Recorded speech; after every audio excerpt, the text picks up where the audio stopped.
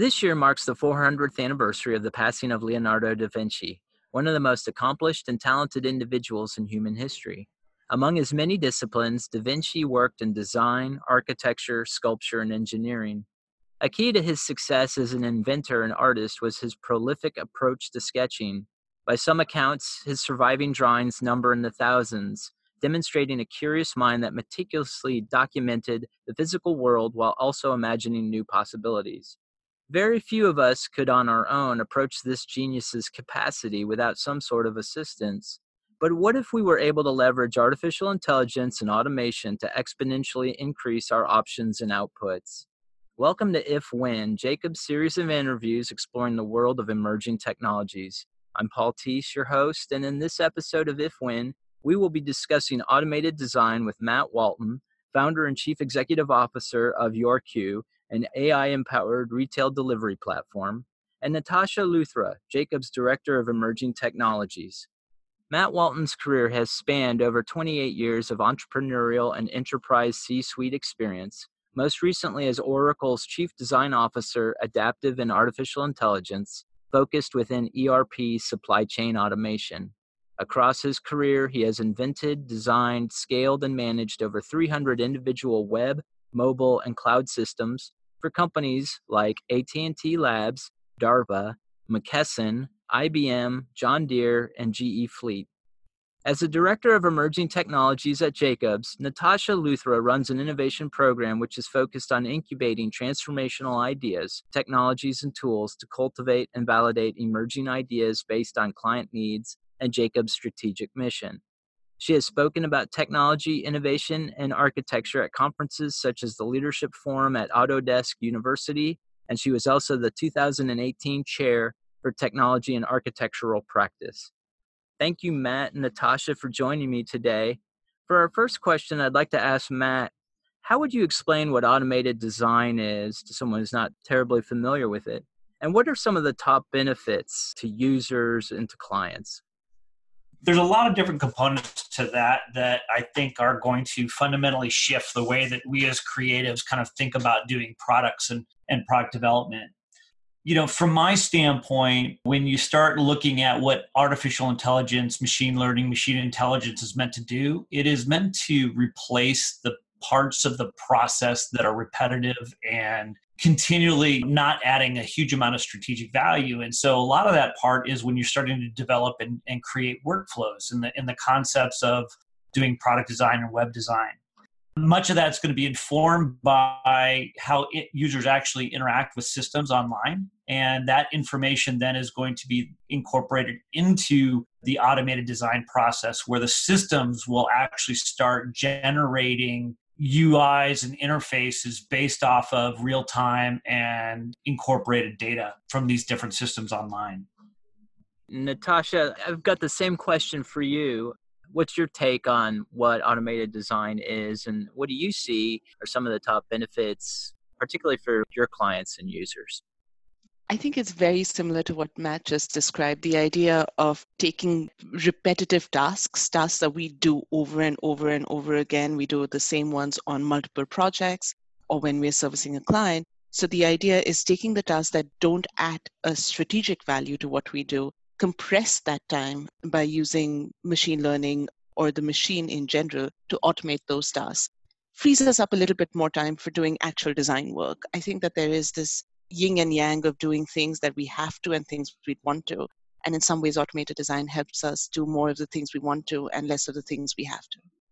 Let's dive into that a little bit. Yeah, Paul, I was going to say too, I think when you start thinking about automated design, I think one of the most important things that people have to understand is how is the system going to fundamentally enhance the creative process versus trying to replace it. If you think about the ways in which designers and creators and product managers and whatnot, how we all think about the notion of visualizing requirements. And the fact is that in most systems, when you think about what's going on with Google and all of the material design motions and things to that effect, if you really think about what's happening from a technology perspective is, on one hand, when you look at material design, the purpose of a material design isn't just to create standards. But ultimately what it's doing is it's breaking the system out into its consumable parts. So when you think about how certain templates need to work or how certain types of tools and controls need to be utilized in a system, material design really is the way that front end becomes abstracted. And so as more data is utilized in the system itself will be able to understand what those patterns are and those tools are through a material design layout and be able to start constructing interfaces based off of not only best practices that are existing and currently there, but also in real time A/B testing as a means to really continually hone and enhance the ways that interactions and usability are applied to systems.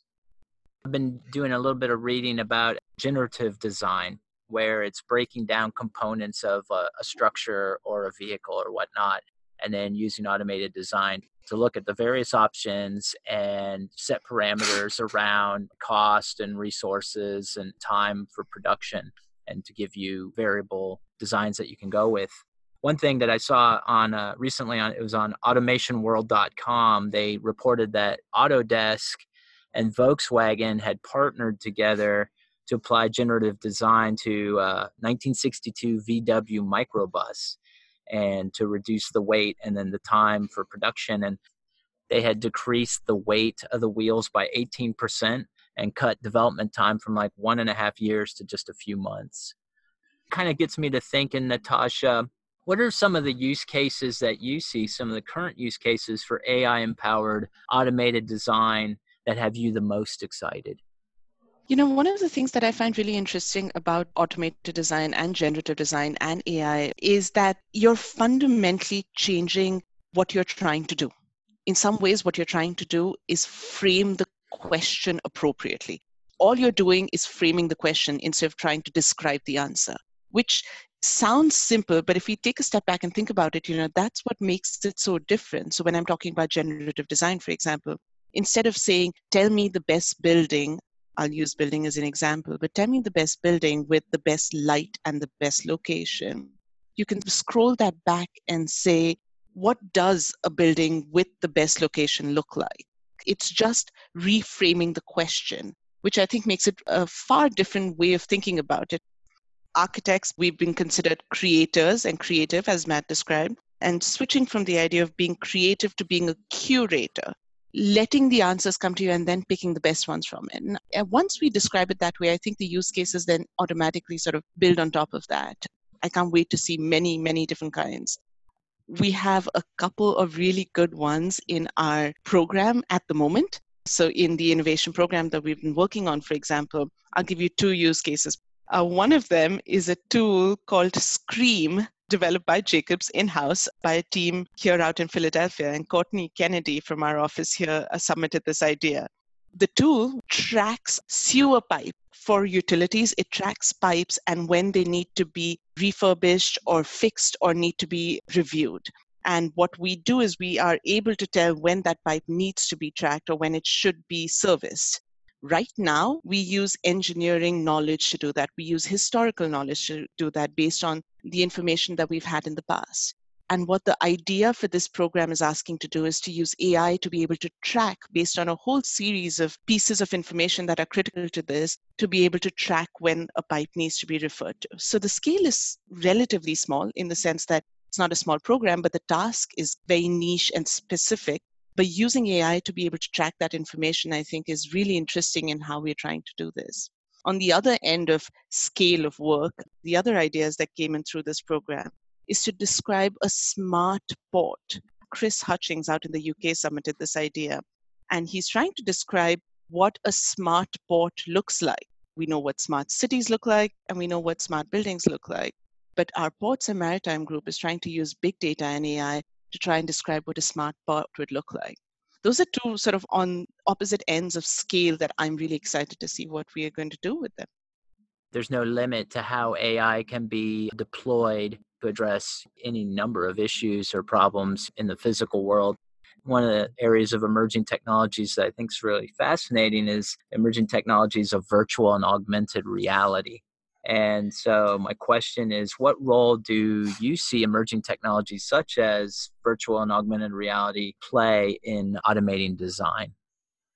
I actually think from the standpoint of being able to, especially when you start getting into manufacturing, you start getting into hard product development, the ability to go in and actually construct in multiple ways and utilize the AR, VR virtual environment to generate ideas. If you really think about the whole purpose and ability of AI and what it can do, it's really based on three things, right? It's leveraging the data, defining the function, and then some baseline level of measurement. So when you start thinking about it in those simplest terms, the ability to go in and start utilizing design from the data to at least start developing and informing the system as well as interacting with the system gives you a lot of ability to start prototyping in a much more rapid fashion.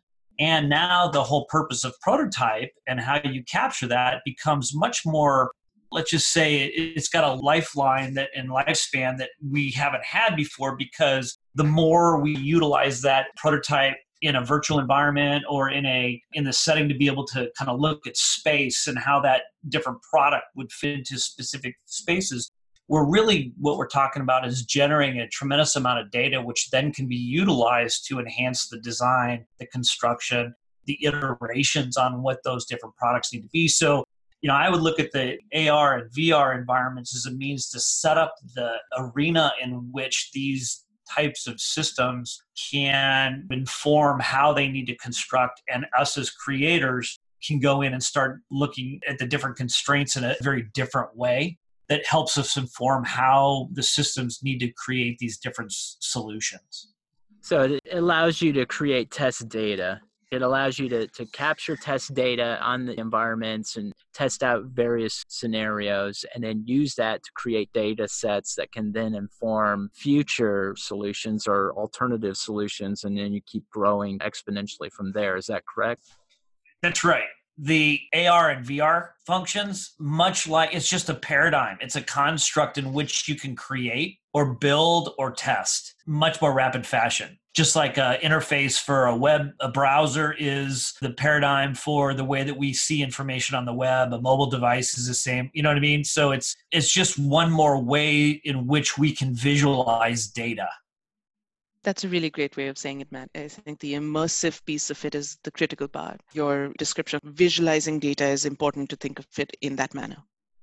Paul, one other thing too that I wanted to mention to you is, I think when we talk about automated design, also what we're also not really talking about is how the systems themselves are going to change. So if you think about the ways that existing technology is we as humans are still inputting a tremendous amount of data, and we are then looking at how we pull that data out of the system to make it actionable.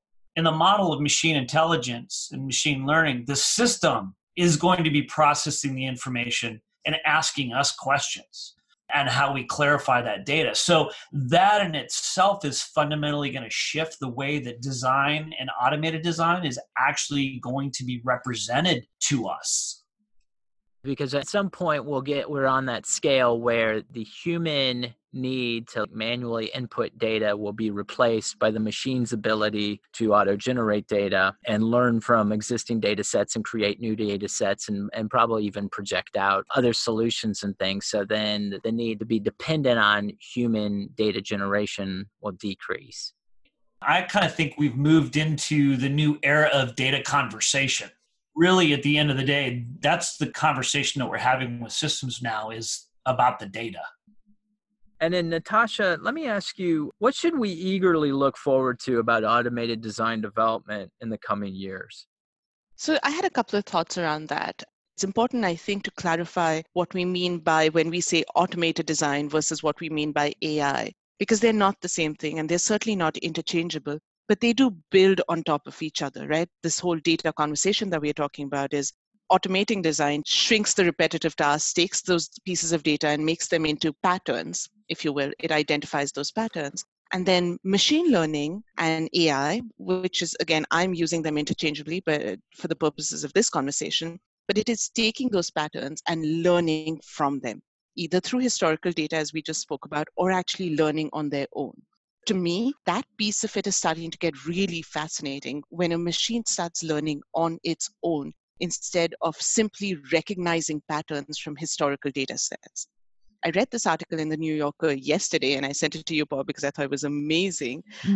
But it's an article about this reporter at large saying, do I even need to write articles for the New Yorker anymore, or can the machine do it for me? It's a really long article, and there are pieces of that article that are generated by AI and this natural language processing unit. It is incredible the kind of linkage that language is having around this, right? Or the way that it's almost impossible to tell the difference between the human being and the machine. The main difference that they describe over and over again is that the machine does not understand context. It understands the word behind it. So it builds on top of the word it has learned. And they had the machine look at, millions of articles on Reddit. But the idea of having a machine learn from itself instead of historical data is something that I find really, really, really fascinating about where this technology is taking us. I'm reminded of a quote by Groucho Marx. He once said, "I'm not crazy about reality, but it's still the only place to get a decent meal." We're talking about machine learning and about the adaptation of technology, but Matt, let me spin it around just a minute and focus on the users. And how can we adapt so that new technology usage becomes instinctive to us? So let me first say this. I've been in the creative and technology field for a long time. And, the reality is for anybody that's in the space, they pretty much have to reinvent yourself every couple of years because of the speed in which technology is changing. I kind of looked at it as from a creative perspective is, with my experience at Disney as a character animator and learning how to build the process there. The reality is that the process will change, right? As us creators, what we'll do is we need to be thinking, like right now we think about systems end to end. So we go through and we build workflows and wireframes of every kind of use case or workflow to be able to represent what that looks like. When you start looking at automated design, what it means for us is, number one is it simplifies our job because really what we're going to be doing is developing a lot more templating from the perspective of building systems. The second thing that I would say is I would also argue that we have to start thinking about completely different interaction methods. Not so much that the UI will fundamentally change or the way that the system's going to ask us for information, but the reality is right now we design everything as a human process. A human is doing this in a system and needs to get this out, goals oriented. This one now is, how is the system going to ask us for the information that it needs? What types of questions, what types of responses, and when a system actually what it needs is going to be the ways in that we as people need to start thinking about this, which is so much more different because we're thinking about much more of a conversational UI than we are necessarily strictly a workflow-based UI. And that in itself has a lot of completely wide open opportunities for thinking through how that would work on a mobile device, or how that would work on utilizing a voice command, or how that would work on the web and that not. So, from my standpoint, we're still a bit out from the standpoint of having a true, fully rolled out automated design systems and technology, because I think Natasha said a really important point, right? Which is, without context, it's very hard to understand the terminology of what a word means. And that takes a tremendous amount of time for a system to start inferring that type of knowledge into its understanding. But I do think that we as designers and creators need to start thinking about how a conversation-based system is going to, and the ways in which a conversation system is going to ask us. The reality is it's going to be very difficult to come up with every potential use case. So it forces us to think through different models and the ways in which we want to represent those questions and that data conversation through a UI. we really don't know. I mean, we kind of assume, or at least I do, that dealing with an AI, that it's going to get to a certain point powerful enough that it's going to be like conversing with another human being, but it's going to have a markedly different worldview. And so the kinds of questions that it might ask might be questions or lines of thought that I wouldn't in a million years think of. Yeah, so I kind of think about it in three different interaction models that a system's going to have. One is a confirmation. System's done something, and so it's letting you know. Two is a clarification. Do you mean this or do you mean that? And then lastly, the I don't understand, so I need this information. If you think about just everything from a design perspective, interacting with an intelligent system of some sort, those are the three interactions that are going to be really important. The last one is, how did the system come up with that decision? Because one of the most important components to anything in an automated system is trust, and that the system's actually working in the current bias that it has in its system that's not basically affecting the outcome in the wrong way. I think that's an ongoing problem across any discipline or any sector that's exploring AI is being able to explain why the algorithms generated the outcomes that they did. Explainability is a huge issue.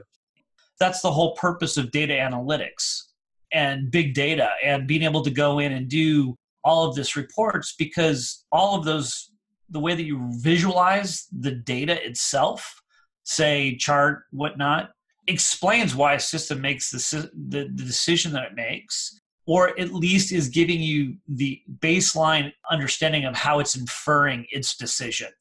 From my standpoint, the algorithm is basically doing nothing but representing that data and connecting those data points to infer and kind of drive a decision that the system's going to make. And so I think people are overthinking the problem regarding how do I gain insight into that decision. For now, right, Matt? Because for now, it is essentially pattern recognition at a scale that we could not compute, human beings, for example, but machines can. But at some point, there will be a time when the machine does make decisions that we don't understand or it can't explain, which is really interesting because we talk about human beings and intuition, and we trust that intuition. But you bring up this really good point of there will come a time where we will have to trust, and I'm putting air quotes around this, but we're going to have to trust the machine's intuition. And I'm not sure we know what to do with that. And now this is 20 years out, maybe, if at all, right? Mm-hmm. But there is something that we should think about related to that. I say this as a father of teenagers. People are nervous about the idea of autonomous vehicles, and yet we don't seem to have any issue with sharing the road with teenage drivers. So Natasha, let me ask you, I mean, we're kind of on this thought of there's going to be very different thought patterns or perspectives that this whole development is going to engender, both in like how the machines think about problem solving, and then also how we as designers and developers and engineers and users attack problems. So you play a very important function at Jacobs in its innovation program. And let me ask you, from where you sit, how do you see organizations can use automated design in support of their innovation activities? So that's a really interesting question. And I think that more than an organization, we need to think about ourselves as innovators. Matt touched on this a little bit earlier as well, which is we need to think about how we solve those problems differently. And we need to think about how we change what we do. We reinvent ourselves on a fairly regular basis. But I think that organizations need to help develop this innovator and innovative spirit with our people to be able to change this, because we don't know what technology is going to happen tomorrow or 5 years from now. We have a general idea, guess, that we think it's going this way. But for us to be able to build skill set around that, I don't think is productive enough. I think what's really critical for us as an organization, and certainly us as a person working at an organization, is to think of ourselves as an innovator whose main skill essentially is adaptability. On that topic of adaptability, we come to our last question for today. This question I'm going to ask both of you, and I'll start with you, Matt. The question is, how can one respond fast enough to advancements in automated design, and how do you stay current with trends in the technology? A lot of reading. I would actually argue it's more, I spend a lot of time skimming.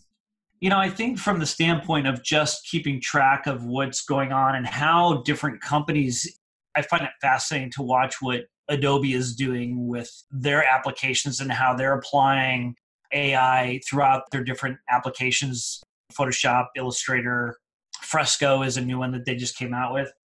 I think the other thing too is always keeping a track on where's the pain biggest and what industries does this technology and this capability solve rapidly, and then pay attention to those sectors.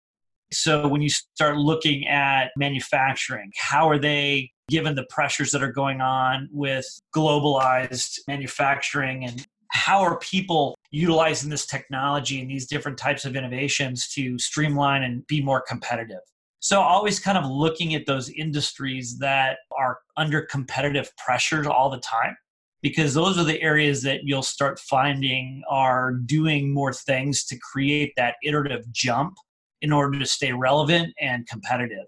For me, believe it or not, it's just start paying attention to the way that people, when you have a conversation, at the end of the day, the way that you carry on a conversation with a friend or a business associate or team members, that's the way that automated design and generative design is going to happen. And so applying those components and thinking about that conversational paradigm, and even start applying that into the designs that you're doing and how you change the way that notifications work. How do you change the way that the system prompts you to do specific actions, are very good ways of starting to think about how this conversational AI and this conversational interface is going to fundamentally function. Natasha, the same question for you. How are you staying abreast of the trends? The first thing I'm going to say is that we don't all need to be at the bleeding edge of technology, right? If we think about it as we're staying behind or we're losing out, that produces anxiety that is simply not true. I think that we all need to be open-minded, of course, and we spoke about adaptability already. But every single one of us doesn't need to be at the bleeding edge of technology all the time. The important part for me, and I'll speak as an organization or as people as how to respond to these sort of technologies, is not to think about it as a technology looking for a solution. We don't walk around saying, AI is great, where can I use AI, and throw it on everything we're trying to do. But I think if we step back, and Matthew said something similar across other businesses, which I think about it within the organization as well. Where are our pain points? What does our framework look like? What does our process look like? And where are the opportunities that lie within that framework? And can we use a technology better suited to it? Might be an easier way for us to think about this. Both the use cases that I gave a little bit earlier and many of the ideas that have actually come in through our innovation program essentially started out like that. This thing is annoying, or I have to do this a million times, or there must be a better way to do this. And then using these sort of new technologies as a solution seems to be a better way for us to absorb this new technology, in my opinion. I think you had mentioned there was a book that you recently came across that you would recommend people take a look at. Is that correct? Yeah, and it's not actually directly related to the technology per se, but I do recommend this book highly. It's called The Future of Professions, and it's talking about professional services like law, accounting, and architecture, and what do we think it's going to look like in the next 15 to 20 years. And it talks about how automated design is going to take over a lot of what we are doing currently, and so what this profession needs to look like. It's a fantastic book, and it's actually really optimistic in many ways, which is why I like to recommend it. The thing that draws me the most about this book is it talks about the fact that right now, all of these professional services, and I'll focus on architecture or building design, we are only able to support a really small segment of the population because our services are so intensive in what we do. So if we were able to offload some of this sort of intensity of the work that we do through machines, think about the larger group of people, the many millions of people around the world that we could help with our professional services. So it adds a really nice optimistic feeling about how we could help more people if we were able to let machines help us doing some of the work that we do. So The Future of Professions, look it up. I highly recommend it. The Future of Professions. Well, there you go, folks. There's your book recommendation for the day. Well, Matt, Natasha, thank you so much for joining us today to talk about artificial intelligence and automated design. I know I learned a lot, and I hope people listening did too. Thank you for sharing your insights.